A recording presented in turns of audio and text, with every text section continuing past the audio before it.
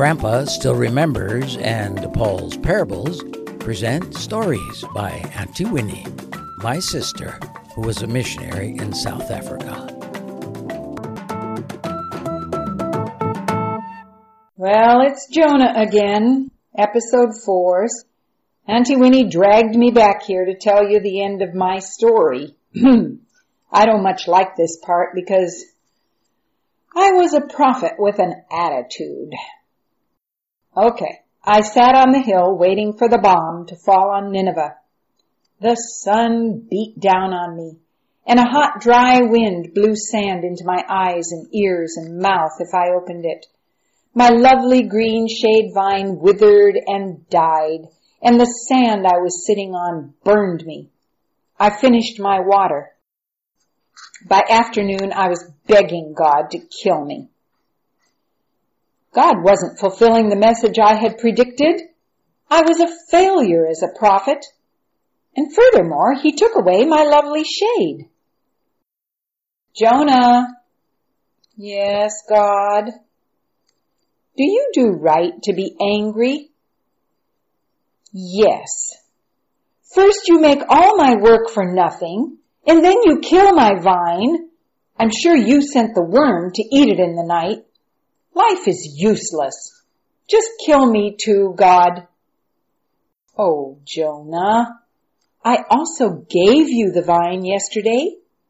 You were sorry for the death of your vine. You don't care about all the people of this huge city.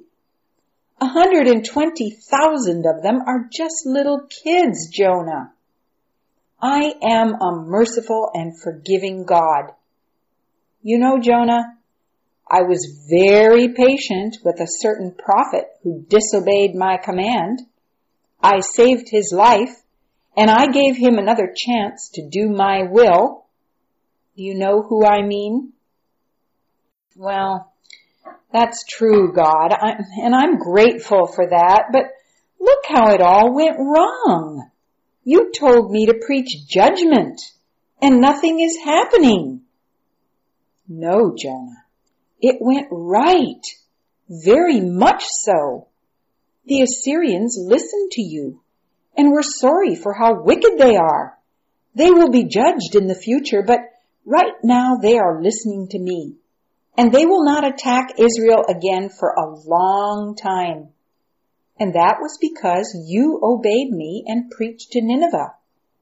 Thank you, Jonah. All these people were saved because of you.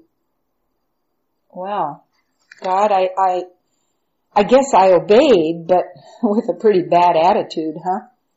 I didn't really want them saved, but you still accomplished what you wanted. I hope I've learned my lesson. Yes, Jonah, I hope so too, though you sure did it the hard way. Why don't you go on home now? Nothing more is going to happen here. So, you see, kids, what I mean. I'm not proud of myself for my attitude at Nineveh. But what God said was right. Israel had a truce. They had peace with Assyria for about 50 years after that. Actually, I'm sorry to say that Israel became so wicked that God used Assyria to punish them. About 50 years after that, Nineveh was wiped out by King Nebuchadnezzar of Babylon. It was Nebuchadnezzar who captured Daniel, but I'm sure you know that story. Well, I guess you don't need a history lesson. It's been nice talking with you kids, and remember, when God tells you what to do, you'd better do it. You'd better do it. You'd better do it. It doesn't pay to disobey, that's all there's to it. Or just like Jonah, you'll find out the hard, hard way. This is Auntie Winnie. Bye for now.